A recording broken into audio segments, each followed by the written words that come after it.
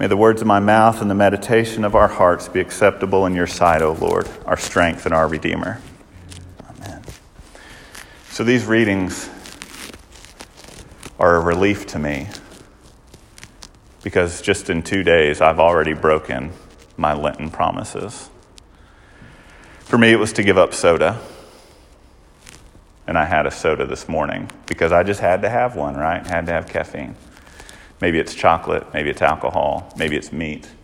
We all give up things for Lent. It's a practice that's as old as Lent itself.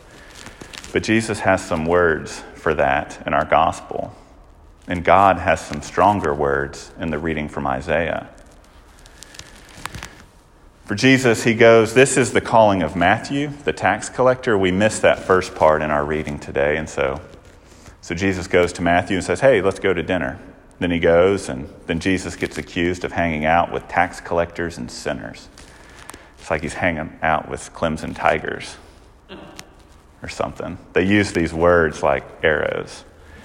And then other folks come up to him and say, why do we fast? Why do we follow all the rules? Why do we check all the boxes? But the people with you, they don't. Your disciples don't fast. These tax collectors and sinners, well, they're tax collectors and sinners. And Jesus has some words for them, essentially saying, y'all are missing the point. He shares 3 stories. One about a wedding that turns into a funeral. Another about a torn piece of clothing in which you try to put together a different type of clothing and it makes the tear even worse. And then the last one about wine and wineskins. What I think Jesus is getting at here is the way things used to be is not the way things are supposed to be. With the wine and the wineskins, you have this old wineskin, you try to put something new in. They don't sell wineskins at Publix, so I don't know how this really works, but so I've been told. The new wine stretches out and the ferment, whatever the science is, it causes the old skins to burst. So this newness, this new life can't exist in the same old ways.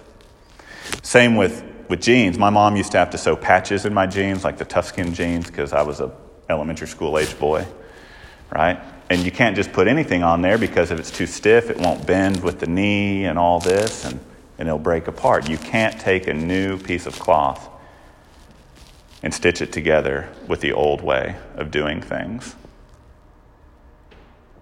And so I think hidden in this is what Jesus is talking about, or what Jesus wants us to know about Lenten disciplines. And it ties together with Isaiah. We don't give up meat, or we don't eat fish on Fridays, or we don't do whatever we do because it's what's always been done. That's missing the point.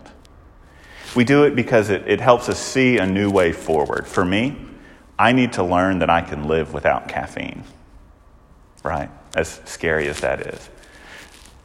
So it's not that I think I'm holier, I think I'm better, or I think I'm doing whatever. It's I need to teach myself that the things I think I need are not really what I need. And so as much as giving things up, perhaps with Lent we need to take things on.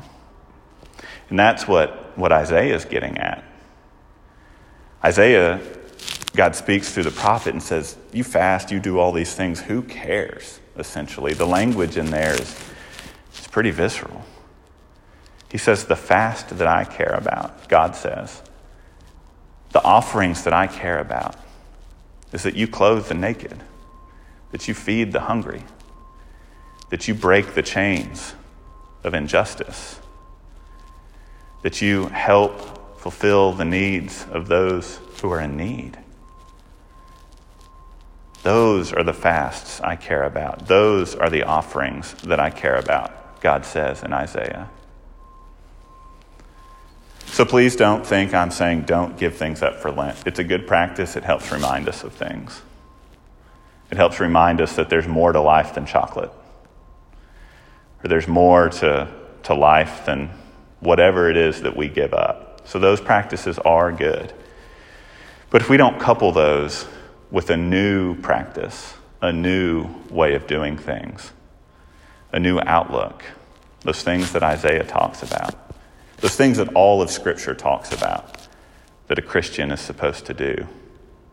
Do justice. Love mercy.